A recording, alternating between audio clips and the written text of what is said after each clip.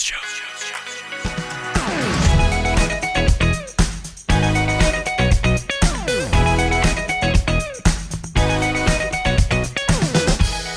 folks, welcome to this week's episode of The Boundless Show, and happy Thanksgiving to those of you who are here in the U.S., though I suppose any of you can be thankful, right? And I know Canadians, you celebrated Thanksgiving not too long ago. And of course, if you're listening, probably most of our radio listeners are listening on Thanksgiving weekend. So we're including you all. Hopefully you had a happy Thanksgiving Day. First off, for our inbox later on, what if it is difficult for you to spend time around your siblings during the holidays because you don't agree with their life decisions and kind of how those are playing out? Well, one of our counselors, Angel Perez, is going to weigh in on that. And then for our culture segment, Michael Johnson is a friend of ours here, and he has a new book called Date Like You Know What You're Doing. That is pretty self-explanatory. So he is going to be here today for part one of a great discussion with him about the content of this book, what he has learned throughout his life, and just great practical principles to put into place if you are a dater or wannabe dater. So, okay, well, here we are for our roundtable. And because it is Thanksgiving, we thought we would just have a fun chat around the theme of favorite Thanksgiving traditions. So, some people are very passionate about their Thanksgiving traditions. Some people hold on to them quite tightly. Some people don't maybe even have traditions, or they're just like, whatever. So we're going to find out today from the group around the table some of their traditions, and maybe we can even start some new ones. So welcome to Diane, Bree, and John. Hi. Hello. Thanks for being here. Hey. Okay, so first of all, let's just put it out there. Are you into Thanksgiving? Where does it rank in your holidays throughout the year? Is it one of your favorites or not? How do you feel about it? John, you can go ahead. It's probably top three for me. I really enjoy. Well, what are you putting against Arbor Day or what? What are we going to talk? Probably against Christmas and what else? Oh, Labor Day weekend. Okay. Or 4th of July, okay, depending on which year it is. But no, I love Thanksgiving because it's just a great time to be together with family. And growing up in the South, it was a full-on feast. I mean, you would literally look at the food and you could gain weight just because the food was so much there. And it was wonderful to be together with family. And I'm a huge fan of Thanksgiving weekend. Yeah, it's probably like an identity crutch for Southerners. Like, probably. If they don't find their identity in Christ, it's in their Thanksgiving meal and how well they put it together. So, How many there are things just traps fried. everywhere, people. Yeah, I fried everything. Okay, well, that's a good point. Bree, how about you? Thanksgiving is actually my favorite holiday. Nice. And it's primarily because the only focus is food and family, and there's no pressure for gifts or any other part of it. It's literally just a focus on food and family. And I love that. Thankful. Yeah. Well, I guess that too. I'm just adding it in. So there you go. Diane? I am always ready for a party, so to rank would be really hard because I think Monday is exciting. So Okay. That's a good way to live. yeah, it's awesome, but it's always around food. So I think, and family, which is always amazing. And how many people I can drag in that don't have any place to go. Yeah, that's great. I do love Thanksgiving as well. In fact, I would say it's my second favorite holiday after Easter, which is my favorite. And of course, there's all kinds of reasons for that. Some of them spiritual. And not Jesus juking, like really spiritual. But then also spring and just so many other, because spring is before summer. You all know that. Okay. Anyway, I love it. But Thanksgiving is great too. Probably for me, even over Christmas. I don't know. That's very hard. I mean, maybe I'd have to put them in a tie. I don't know. Okay, well, let's talk about Thanksgiving. Anything leading up to Thanksgiving, or are we just talking about the day here? When you think of Thanksgiving, what is happening? What are the absolute must-haves for your day? Or even, some people take extra time off and whatever. So just talk about what it looks like for you if you're going to have an ideal Thanksgiving.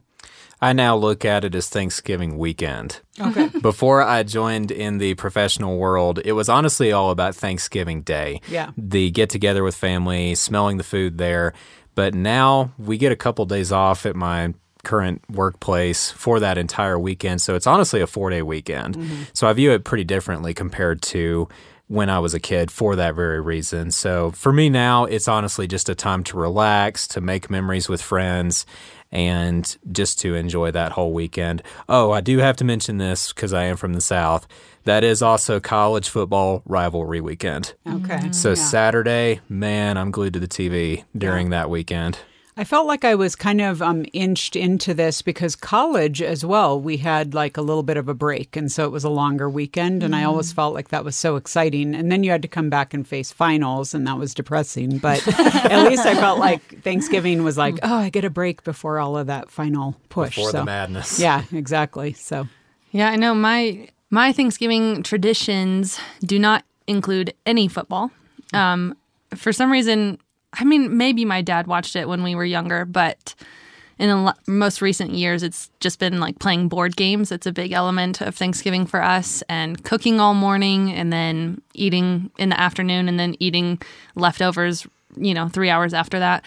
And so we don't really do any, at least I've never really done any Black Friday shopping. I do participate in Cyber Monday, but really it's just a relaxing weekend of just hanging out with family and eating and eating and eating. that's good. Yeah, for me, because Thanksgiving falls really close to Serafina's birthday, and this year it's actually on her birthday. So we celebrate her and the day. So it was like I ate my turkey dinner and then went to the hospital and had a little turkey of my own.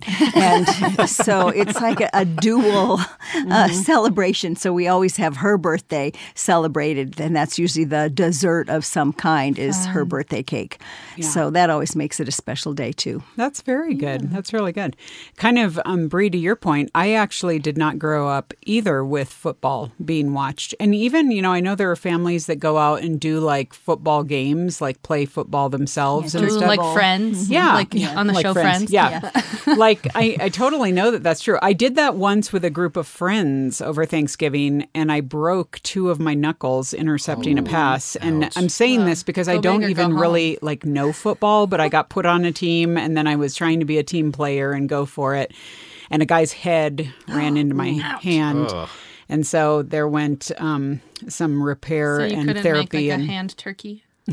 I know. Yeah, exactly. Couldn't play the violin anymore. It was pretty bad. Yeah. I know I also, for my tradition, I usually do, whether it's with friends and family or just by myself, I do either some kind of a walk or a hike in the morning. I used to both do turkey trots, the 5Ks, and I would rollerblade every Thanksgiving morning. Hello, 1997 called y'all. But anyway, I don't do that anymore because Colorado Springs is like too dangerous It's to be freezing rollerblading on in. Thanksgiving. Well, yeah, that too. And you're either going downhill or uphill around here. So it's like not even fun. So, but those are a couple traditions for me. I will say, and I mentioned this before on the show, the day after Thanksgiving is my breakfast of stuffing or dressing, whatever you call it, wherever you are. I literally will just eat a bowl of that for my breakfast because it's my favorite food. That's funny that you mentioned that because now you're reminding me of another tradition that I have around Thanksgiving. And it's that the day after, we would eat pumpkin pie for breakfast. Oh, yeah. Oh, so Because good. my dad's philosophy is that we really shouldn't eat it for dessert because then it just sits in our stomach all night.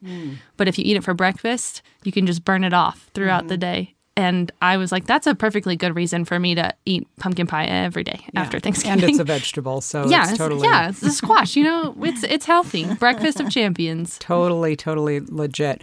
Okay, what about food? What's your must-have food that has to be on the table? Otherwise, it is not Thanksgiving. For being Italian, there has to be some kind of pasta. So, Really? oh yeah, whether it's lasagna or it's rigatoni or it's spaghetti, there has to be a pasta side. So I'd rather eat that than sweet potatoes. But of course, there are sweet potatoes too. So it is. It's quite the feast, but it's part of just the whole tradition of something Italian has to be out on the table. Okay, so now we have a logistical issue here, Diane. How do you eat that on your plate without getting that sauce all intermingled with other things? That's part of the fun. Can you chase it around the plate? And you have to strategically place it by something you don't mind slopping over, like the mashed potatoes. Mashed potatoes with a little sauce on it. That's pretty yummy. Or do you have to get a sectioned plate? That's terrible. No. Or you Section plate. Yes. Yes. Or you just go back in layers, like you eat one thing and then go back and get sure. the next thing. And Okay. That's pretty good. What else? I don't know. I get pretty offended if I don't have any of my favorites on my plate. So it's not just one favorite thing. We definitely do have a sweet potato casserole. My family is also from the South. We're from Louisiana. And so we would always do dressing, not stuffing.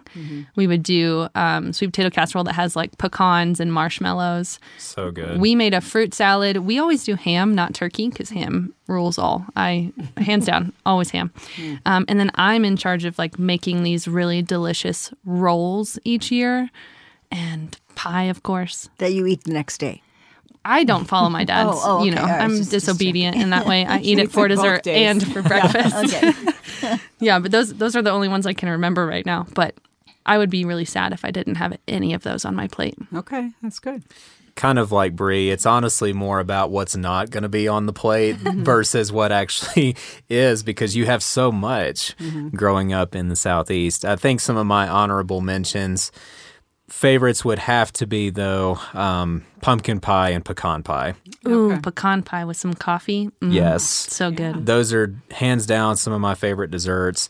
Other ones I would mention would be sometimes macaroni and cheese is a big one, mashed potatoes, collard greens, and turkey and ham both. Oh, well, okay. Right. Well, and in case you weren't listening, John and I both said pecan correctly. Yeah. That is Yeah, instead weird. of the pecan. It's So not who is it that pecan. says not- pecan? Is I that, have some relatives who say Wrong pecan. people. Yeah. Okay. So, John, do you eat pumpkin pie and pecan pie any other time of the year, or do you just wait for Thanksgiving? Pumpkin pie, yes. Okay. If somebody gives it to me, it's one of my go-tos. Okay. And pecan pie in the wintertime. Okay. It's kind of it's a good one to eat in the wintertime, but there's just something special about having both of them at Thanksgiving. Yeah. It really is. I went to a friend's house for Thanksgiving some years ago now, but not a long time, like let's say less than 10 years ago. And for the first time had macaroni and cheese at a Thanksgiving, so clearly Southern. I almost freaked out because I'm like, what is this nonsense about this macaroni and cheese? Because my experience growing up in California, macaroni and cheese is what kids made like when you came home from school and you had a box of Kraft and you just but put this it together. is homemade. I know. And now I'm like, now this is like a Thanksgiving side. What are we even talking about here? So I was introduced to many new things, but never yet the collard greens.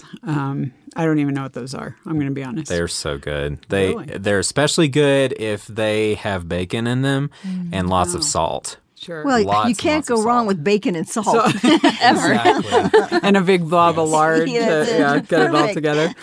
That's pretty good. It is heaven on earth to eat that stuff. That's interesting. Okay. Yeah. I mean, I would say for me, obviously, the stuffing / dressing, because I love it. And it doesn't even have to be, I've had amazing homemade versions, but I'm not super picky on it. And I know some people are like, it better be cornbread or it better not. And I don't necessarily care either way on that. I would probably say the other version just because that's more traditional for me, but it's all good. The other thing my mom used to make, which I'm going to be honest, I don't make too often because I'm not even sure it's that good, but it's just so traditional for us, was this frozen cranberry salad that she would make in a 9x13 pan, freeze it, and it's some weird Midwestern amalgam of cream cheese and pineapple chunks and random cranberries and things in it, and then you stir it all up. So it's like a Jell-O salad, but frozen or something and opaque. Yep. Yeah, I'm not that. It was a very frightening descriptor of it. It actually doesn't taste terrible, but you just had it on a little plate next to your plate, and so I just very much. So I couldn't touch your mashed potatoes Yeah, definitely like the couldn't, spaghetti can. Yeah.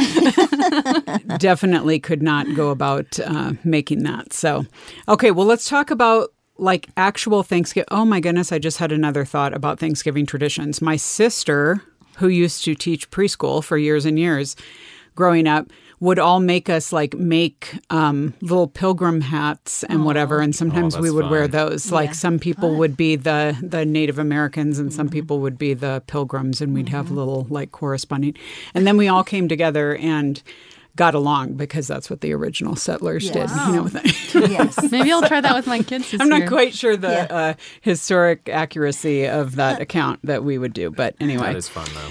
that was just a little tradition. And then we would often read something related to Thanksgiving or whatever. My dad was big into that. But let's talk about things this year, because we're finishing out this year, y'all. Can you even believe 2023? No. Where did it go? I remember being at a conference in March, and I feel like that was about 2.5 weeks ago. So I don't know what's going on. It? I'm sure. Yeah. But talking about things as you look back on this year specifically, what are you thankful for? I'm really thankful that in my career, I hit my 5-year anniversary in my job. Yay. And super grateful for that. There were a number of times early on in my career where I was kind of struggling to keep up with the pace a little bit, but my bosses were very patient with me and just gave me plenty of chances to keep working and keep getting better. But I'm very thankful that I got to my 5-year anniversary earlier this year. And also very thankful that Boundless hit its 25th anniversary. Yeah, for sure. Very, very thankful. Great.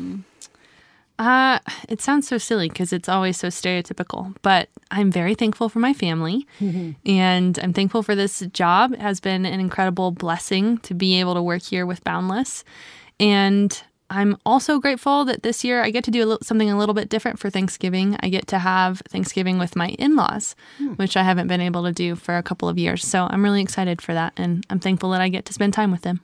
That is cool. Well, your littlest you barely even had last Thanksgiving. Just infant time. So this last is like year. his real first Thanksgiving. Yeah. That's cool. Although he was covered in mashed potatoes last year. So Yeah. And will be for quite some time. yes. Yeah, I think the same thing with family and just the health. We know there were some health issues, and the fact that everyone's healthy this year and that we are still able to celebrate Thanksgiving. It's just amazing to me that we still have a country where it's actually a holiday that we're celebrating. It hasn't been stripped away. Yeah. And it's still called Thanksgiving, where so many other things have become holidays, not even holy days, but holidays. So the fact that we call it Thanksgiving. I have a little bit of a pet peeve about the word friend giving because you've pulled out the word thanks. And it's like friends giving what? Who cares?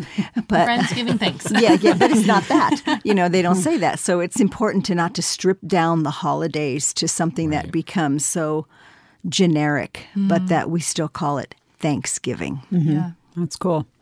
I think for me, I have, we're taping this a smidge before Thanksgiving, so I have an upcoming trip with my brother that I'm really looking forward to, and I haven't spent much time with him recently, and so he and my niece and a friend and I are going to go on vacation, and so I'm looking forward to that and just spending time kind of hanging with him and catching up as adults. Though, let's be honest, he persecuted me all as a kid.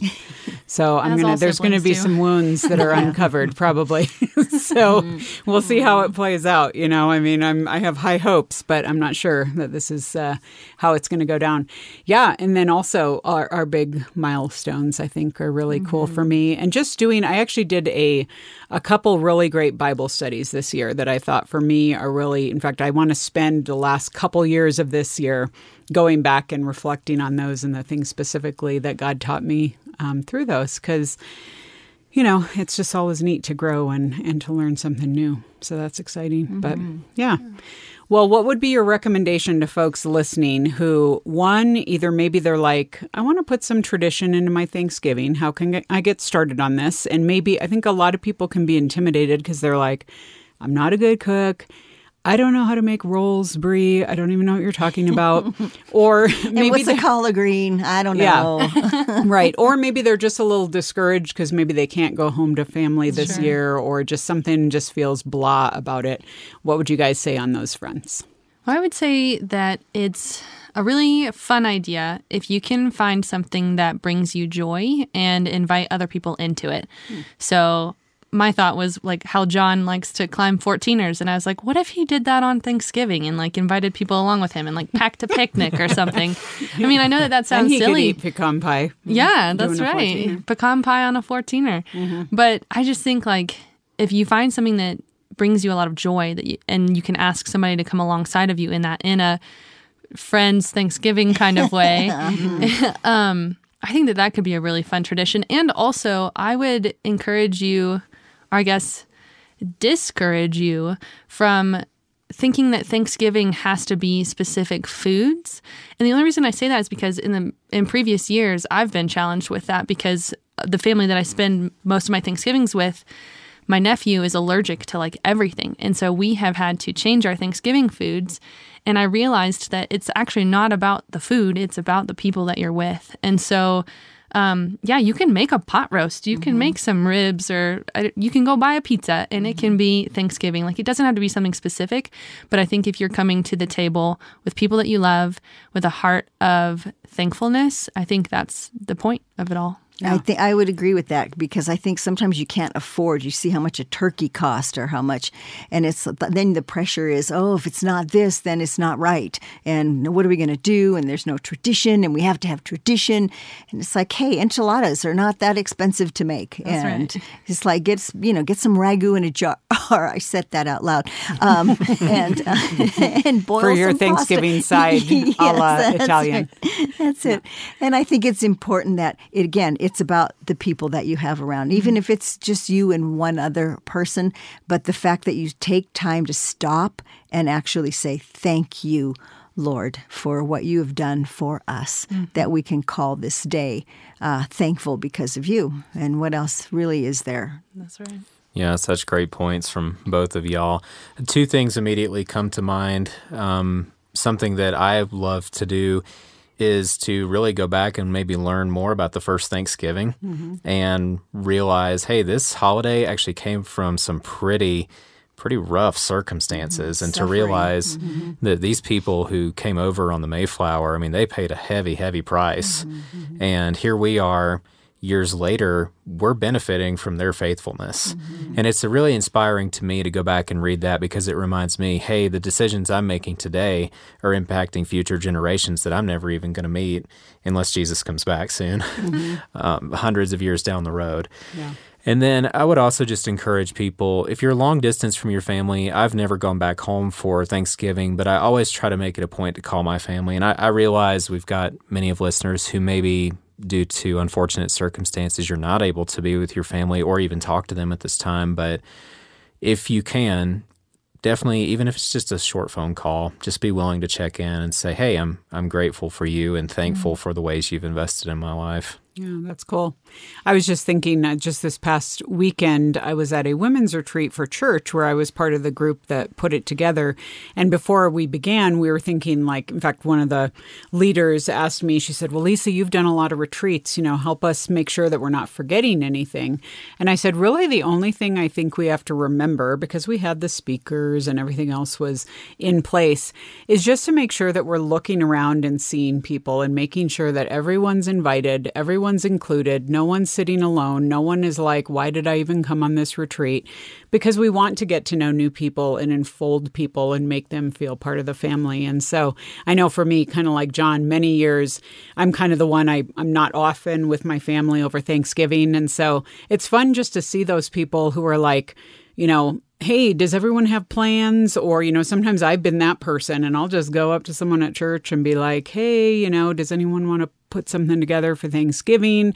I've had just precious couples at church invite me over for Thanksgiving and, kind of round up all the people who don't have somewhere to go. And that's just it's just so affirming and welcoming. And so if you can be that person this year, I would highly recommend that. And so that's just kind of a fun thing to do.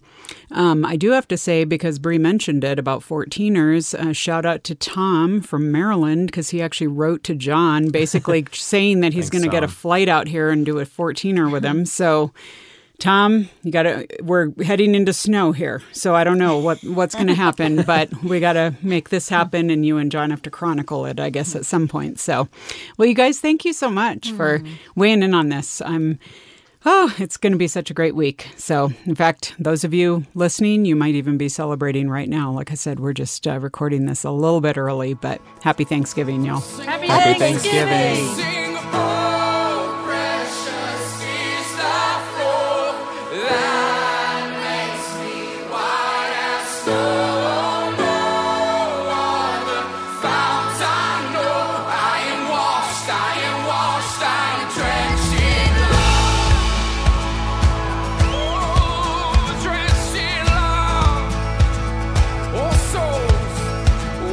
Soul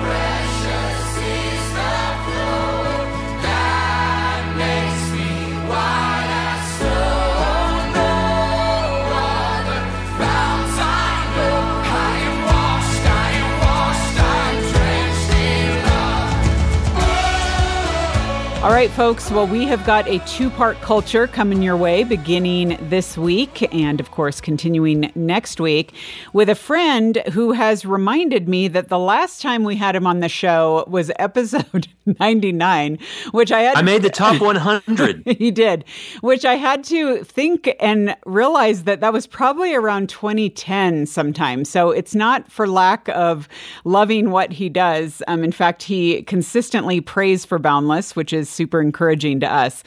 But I am talking about our friend Michael Johnson. So Michael, welcome to the Boundless Show. Thank you. Thank you for having me. And by, welcome back is what I mean. He is founder of Future Marriage University with his fantastic wife, Julie. He's a writer. He's a speaker. He is really in this space with y'all because helping folks, including young adults, probably primarily all of y'all, move towards marriage really with good intention and good purpose and biblical principles. And so in doing all of that, he is a great friend of us. And I actually had the opportunity, we're going to talk today about his book titled Date Like You Know What You're Doing. It's a date prep guide. And I actually had the privilege of endorsing this book. And so I was telling him beforehand that I actually read the galley. So I've got like a whole stack of papers sitting here, but tons of highlights and all of that. And I do want to say, Michael, I appreciate because I just had a conversation with our friend, Gary Thomas the other day. Thank you for putting my endorsement above his on the back of the book, because I'm going to use that. That is going to be necessary for me in future conversations with him. So, it's not like he's written any books. only about 90 or something. So it's all good. So yeah. we love him. And he did happen to write like my favorite, at least top 3 favorite books on marriage. Sacred Marriage is wow. Every young adult should read that. Well ahead of serious dating. Yeah, for sure. All right. Well, speaking of dating, we've got to start this conversation. And again, you guys, we're going to give you more info about the book at the end, including how you can get the book. But I need you to start out, MJ, with you start even in your introduction, and you've said this to me before. You were you said you didn't date in high school, but then in college, you really upped your game and you were doing some whack stuff that I don't want it to sound prescriptive for men because they're going to be very overwhelmed. But how did you get this kind of game? Because it was kind of amazing. Well, actually, it was 3 words that my freshman year at Baylor, after going out, not being able to get a single date in high school, except a friend to go with me to prom, I wound up going to over 30 different girls my freshman year at Baylor. And that's because of the favorable gender ratio. That's really it. Which ironically exists in most churches today. So men, more than likely, you're way more than outnumbered. But yeah, we do not recommend that. Yeah, yeah. That's not the goal. Well, your reputation must have spread, though, because here, you actually self-describe as a fun date, but you're talking here about there were convertibles involved. I love that you even had a car phone. A private plane flight. What in the world? This is outrageous. Okay, now the private plane flight, that was the other way around. I had a friend of mine, great friend, Christy, which I know. This is for those that I don't want to be set up. I don't want to be set up. Well, maybe you do. And okay. Really, you want to be set up by people that know you well and love you best. Yeah. And that was my friend Christy. And she set me up with this girlfriend of hers. And we were going to double date with that girl's friend and her boyfriend, which generally is frowned upon in most cultures, to go out on a first date on a double date with a couple that's actually already seriously dating. That's usually a prescription for awkward, but they were really cool, especially when the guy showed up in his Jaguar and takes us to where in Waco there isn't anything except the airport. And then he pulls up to the airport, and keep in mind, this is pre 9/11. And we just walk right onto the tarmac and he gets into this plane. And so does his girlfriend and me and my date. and he flies us to Austin, Texas for dinner and then back for our sorority dance that we were going to. Turns out he was the driver and pilot for a lawyer in town, and the lawyer said, "Hey, take your girlfriend out in the town." Of course, so I would like to take credit for the private plane, but that was really not me. Well, that's pretty cool. Okay, what I do like is this is coming from the intro of your book, and you actually you kind of don't pull any punches, and you just lay it out from the get-go, which is so great. In fact, you have a subhead, "The Purpose of This Book." Which I love. And you state what you call the ultimate goal. And you say, how about this ultimate goal? A life-giving, lifelong marriage that blesses the world as much as it blesses the two of you. If that's a mission you can accept and get excited about, then you want to keep reading. And so you kind of set up the premise for what you're going to go after here as far as giving young adults the tools to make right decisions, to become the right person, to understand what's at play here. And I just think that is super helpful. And I want to jump in kind of from the get-go because you talk about throughout the book, really, but you home in on it several times about how friendship is really the best starting point in any relationship. So what, with all the stuff about like, well, but when I just saw her, I knew we were meant to be together, and or blind dates, and or clearly if they involve private planes, you need to go after that. But what would you say? I mean, it just makes it sound so accessible and so easy, but and then people are like, it's not that easy. So MJ, tell us about the value and really how to establish a relationship based on friendship and then take it to the next level. Yeah, well, one of the key disciplines you want to develop to be able to grow that friendship, even when right away you're like, oh, I'm totally into this person, is don't try to suppress those feelings. You want to supplant them. You want to constantly be you have to focus on the facts of the relationship. So first date, you know nothing. You have lots of feelings, you have lots of ideas. Maybe you met them online, so therefore you think you know everything because you read their whole dating profile. And of course, we all know we don't even know how accurate that dating profile is. So you want to develop the discipline of like, okay, well, I feel this way. Why do I feel that way? Okay, well, what are the facts that support that feeling? Actually, I don't have any facts that support that feeling. What facts do I do know? And just continuously, Scripture calls it taking your thoughts captive. But that's seriously, if you want to develop that friendship and yet you're like, right away, I'm into them, you've got to learn how to supplant those feelings, to dig them up, analyze them, kind of put them, not ignore them, not pretend like they don't exist. Feelings are always real, but they're not always right. And then focus on the facts. Mm-hmm.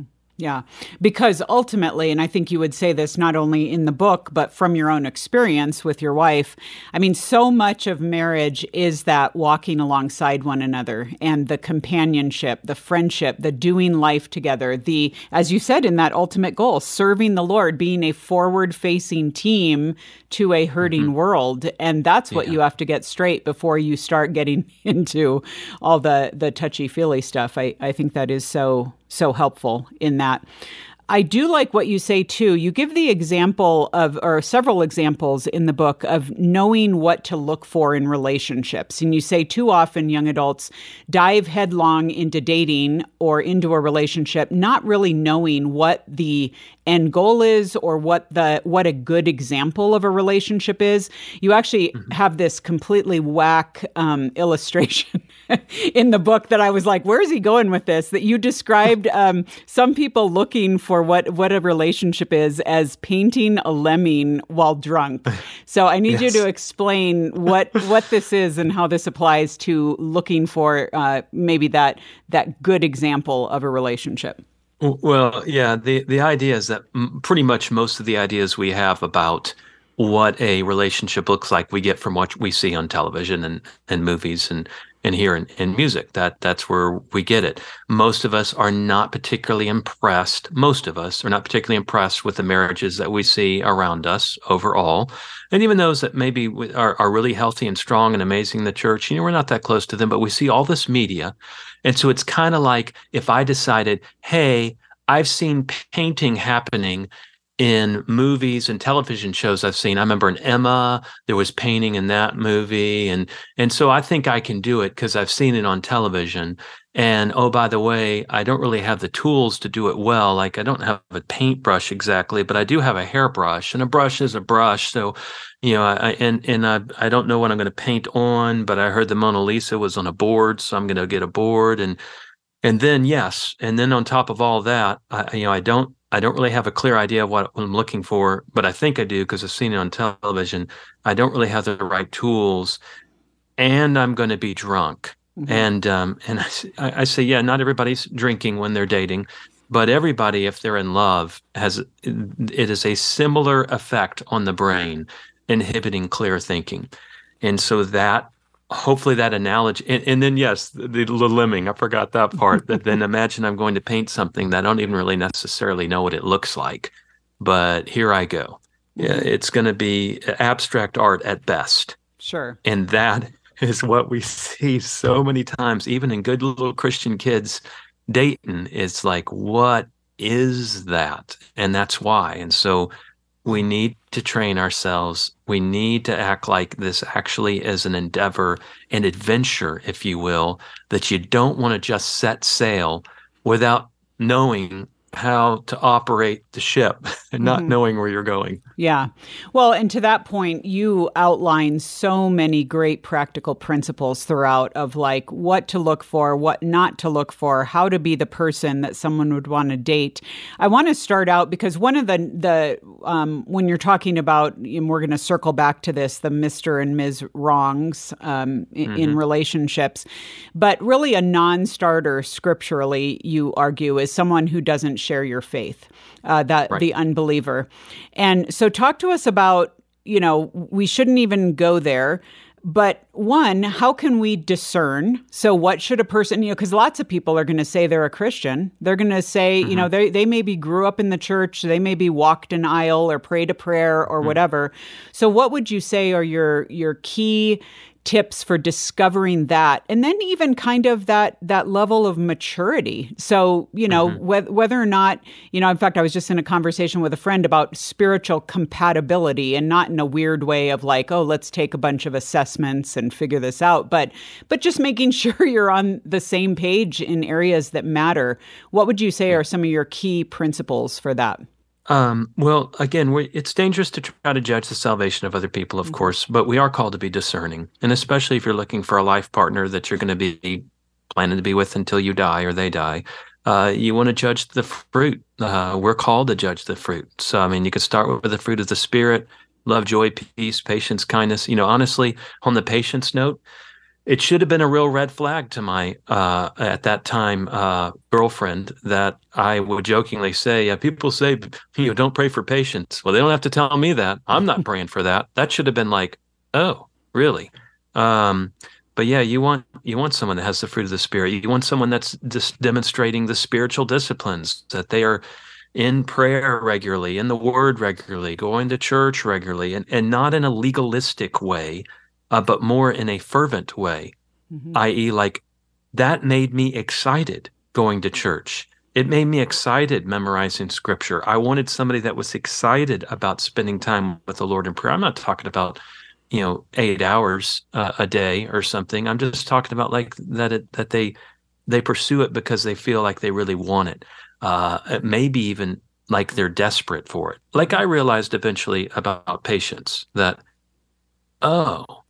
whether I really want to learn it or not, I actually, my kids wish I would have learned patience a lot sooner. Let me just put it that way.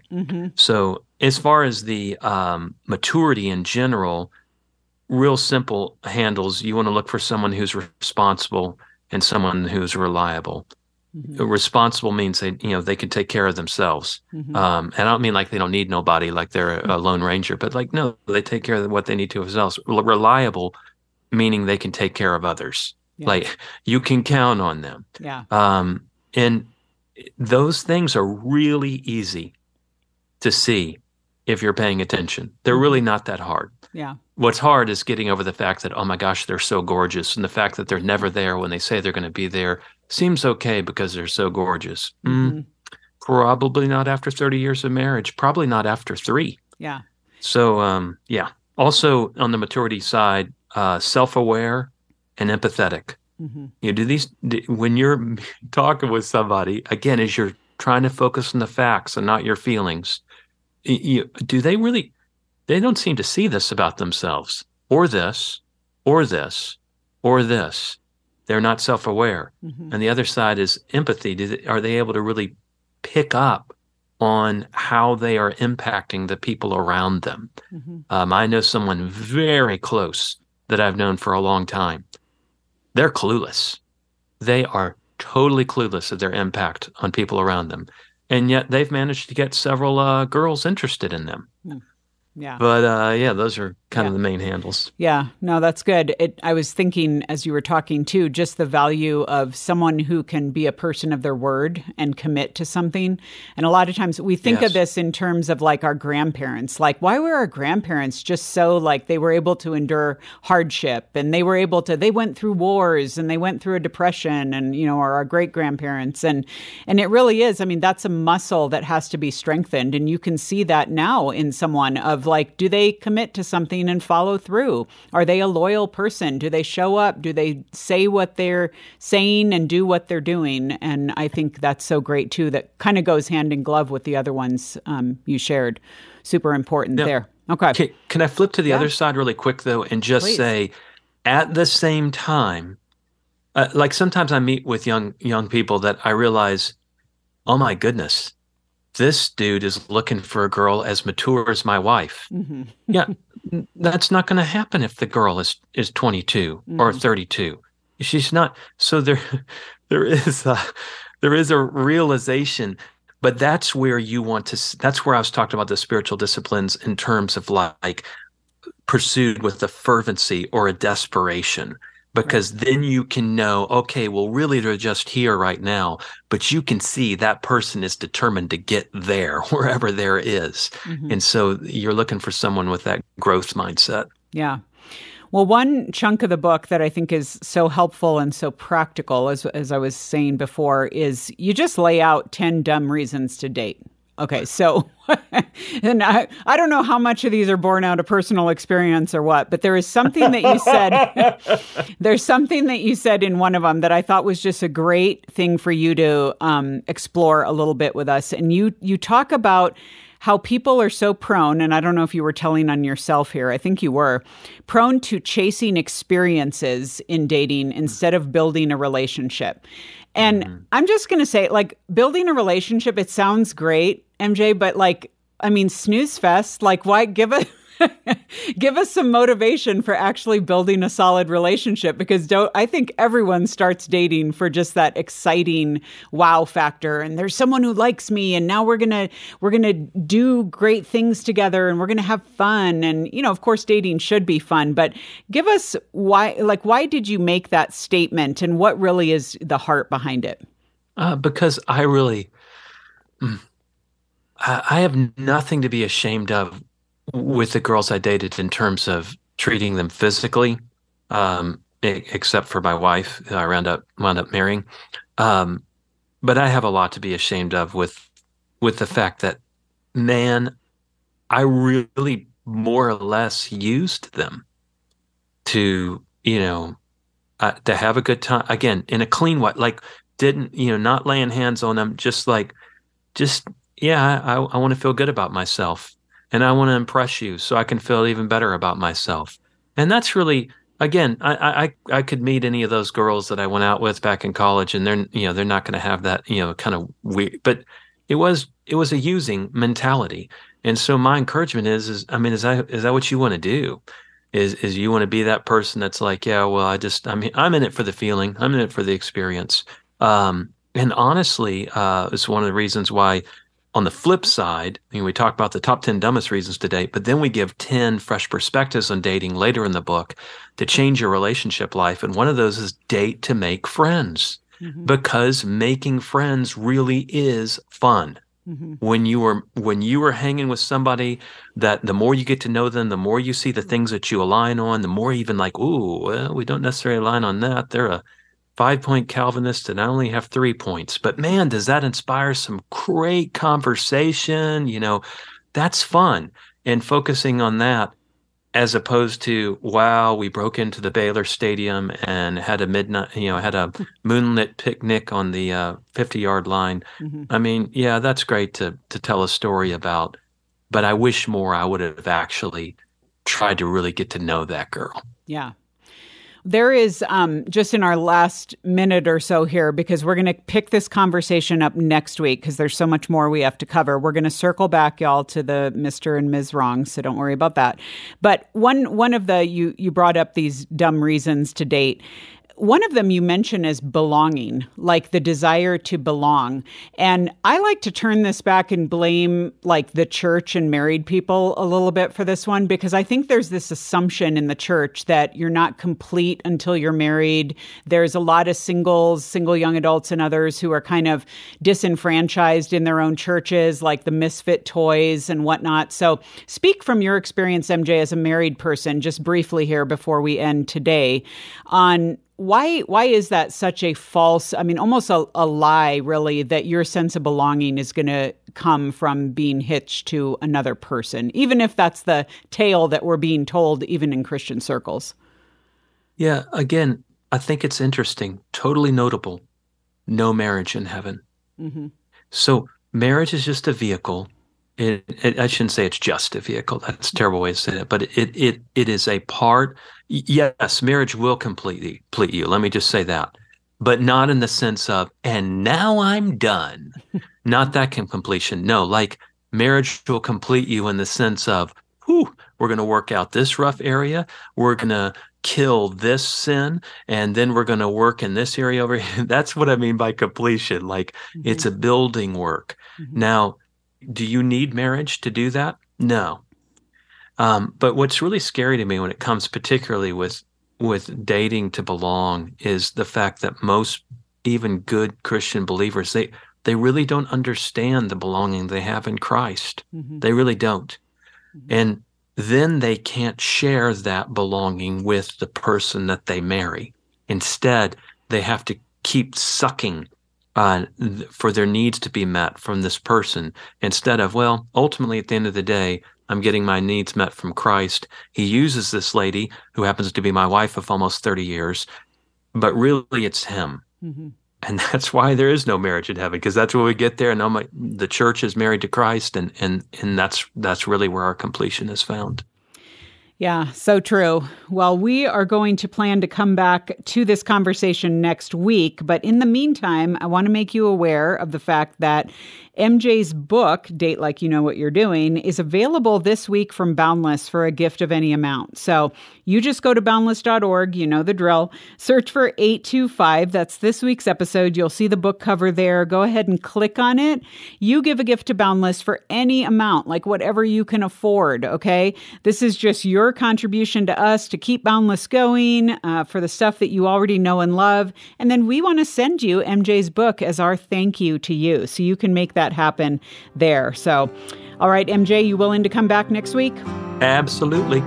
On that cross of Calvary, every burden's been defeated, every wretched heart deep. You drown our sin in seas of crimson, every wretched heart redeemed. You drown our sin in seas. Hallelujah! Hallelujah! Death is beaten, Christ is risen from the grave. Hallelujah! It is finished. All to you, the highest praise. Well, folks, we're finishing out the show. Here we are for our inbox, and we have one of our counselors, Angel Perez. Angel, so good to see you. Good to see you too. Fantastic. He's going to give a great bit of insight for today's question, because we just found out that he had good Mexican food for lunch. So he's ready. He's ready to be wise and, just contribute to our well-being. So, all right, Angel, our listener is wondering sometimes, and this is perfect because we are in Thanksgiving weekend right now. And so for all of you who are hanging out with family, here's our listener's question. Sometimes when I see my siblings around the holidays, it can be difficult to be around them because of poor choices they have made. How should I conduct myself when I'm around my siblings, even if I strongly disagree with their decisions? That's a great question. And what I love about the question is that it highlights personal responsibility. How should I conduct myself? So the first thing that I'll say comes from the Word of God. Philippians 1:27. Whatever happens, conduct yourselves in a manner worthy of the gospel of Christ, right? And based on that premise, I have three things to say, Lisa. Number one, check your heart. Do some prep work, okay? Pray for unity, wisdom, discernment. Be mindful of your own emotions and ask the Holy Spirit to show you the root of this discomfort that you're experiencing. Their poor choices may be conflicting, but this is also something that may be triggering something in you that is worth exploring. Number two, don't let your expectations keep you from cultivating a healthy relationship with them. So that means not holding on to ideals, not holding on to preferred outcomes. And number three, focus on the purpose of the reunion. Focus on the main goal, okay? We are in a season of fellowship, of bonding, celebrating, being grateful for the people around us. So, and ultimately, Romans 2:4 tells us something very important. It is the Lord's kindness that leads to repentance, right? And all of this may be summarized with Ephesians chapter 4, verse 2. Conduct yourselves with all humility, gentleness, and patience. Accept each other with love and make an effort to preserve the unity of the Spirit with the peace that ties you together. Yeah, that's good. I think that's so helpful because it's a reminder that, first of all, we don't have to act like we agree with them. We don't have to fake it to make it. We don't have to be, if they're clearly, they're doing behaviors that are, we know, biblically sinful or whatever, it's not like you have to act like you're okay with everything. But I like that point because we're no one's Holy Spirit. I would love to be. Because I feel like I always know what everyone should be doing. Yeah. And I would love to just tell them, but I'm not their Holy Spirit. And the Spirit has to prompt us as broken people to move into wholeness. Right. Yeah. Love does not require affirmation, but it does require a relationship. Yeah, so good. So, well, good. I think that's a good word for everyone who wants to get started on a great foot. Maybe you're in a conversation right after this where you might have to apply this, and even those scriptures that Angel shared are so great to get you along that path. So, all right. Well, awesome. Thanks again, Angel. Thank you. All right, folks. Well, that is it for this week's show. Do write to us at editor@boundless.org. If there's a question of yours we can answer in the future. You can also slide into our DMs on Instagram or Facebook and leave a question there or just say hi. Also, I want to let you know about our Advent devotional that is coming up that's going to take you through the 4 weeks prior to Advent, and it's a great opportunity for you to avail yourself of that. Just go to boundless.org/Advent, and you can get it there. You're just going to sign up for it, and you're going to receive that in your inbox. And so it's just an encouragement and a way to help you focus heading into this Christmas season as well. And so, all right, well, I will plan on seeing you around next week. I'm Lisa Anderson for The Boundless Show. The Boundless Show is a production of Boundless.org from Focus on the Family.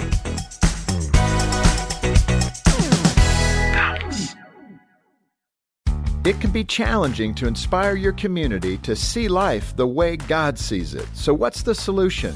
Well, on June 15th, Focus on the Family is hosting See Life 24. And no matter where you are or who you are, you can be a part of this free event with speakers like Ben and Kirsten Watson and real stories about choosing life. See Life 24 will inspire you to translate your faith into action. Register today at seelife24.org.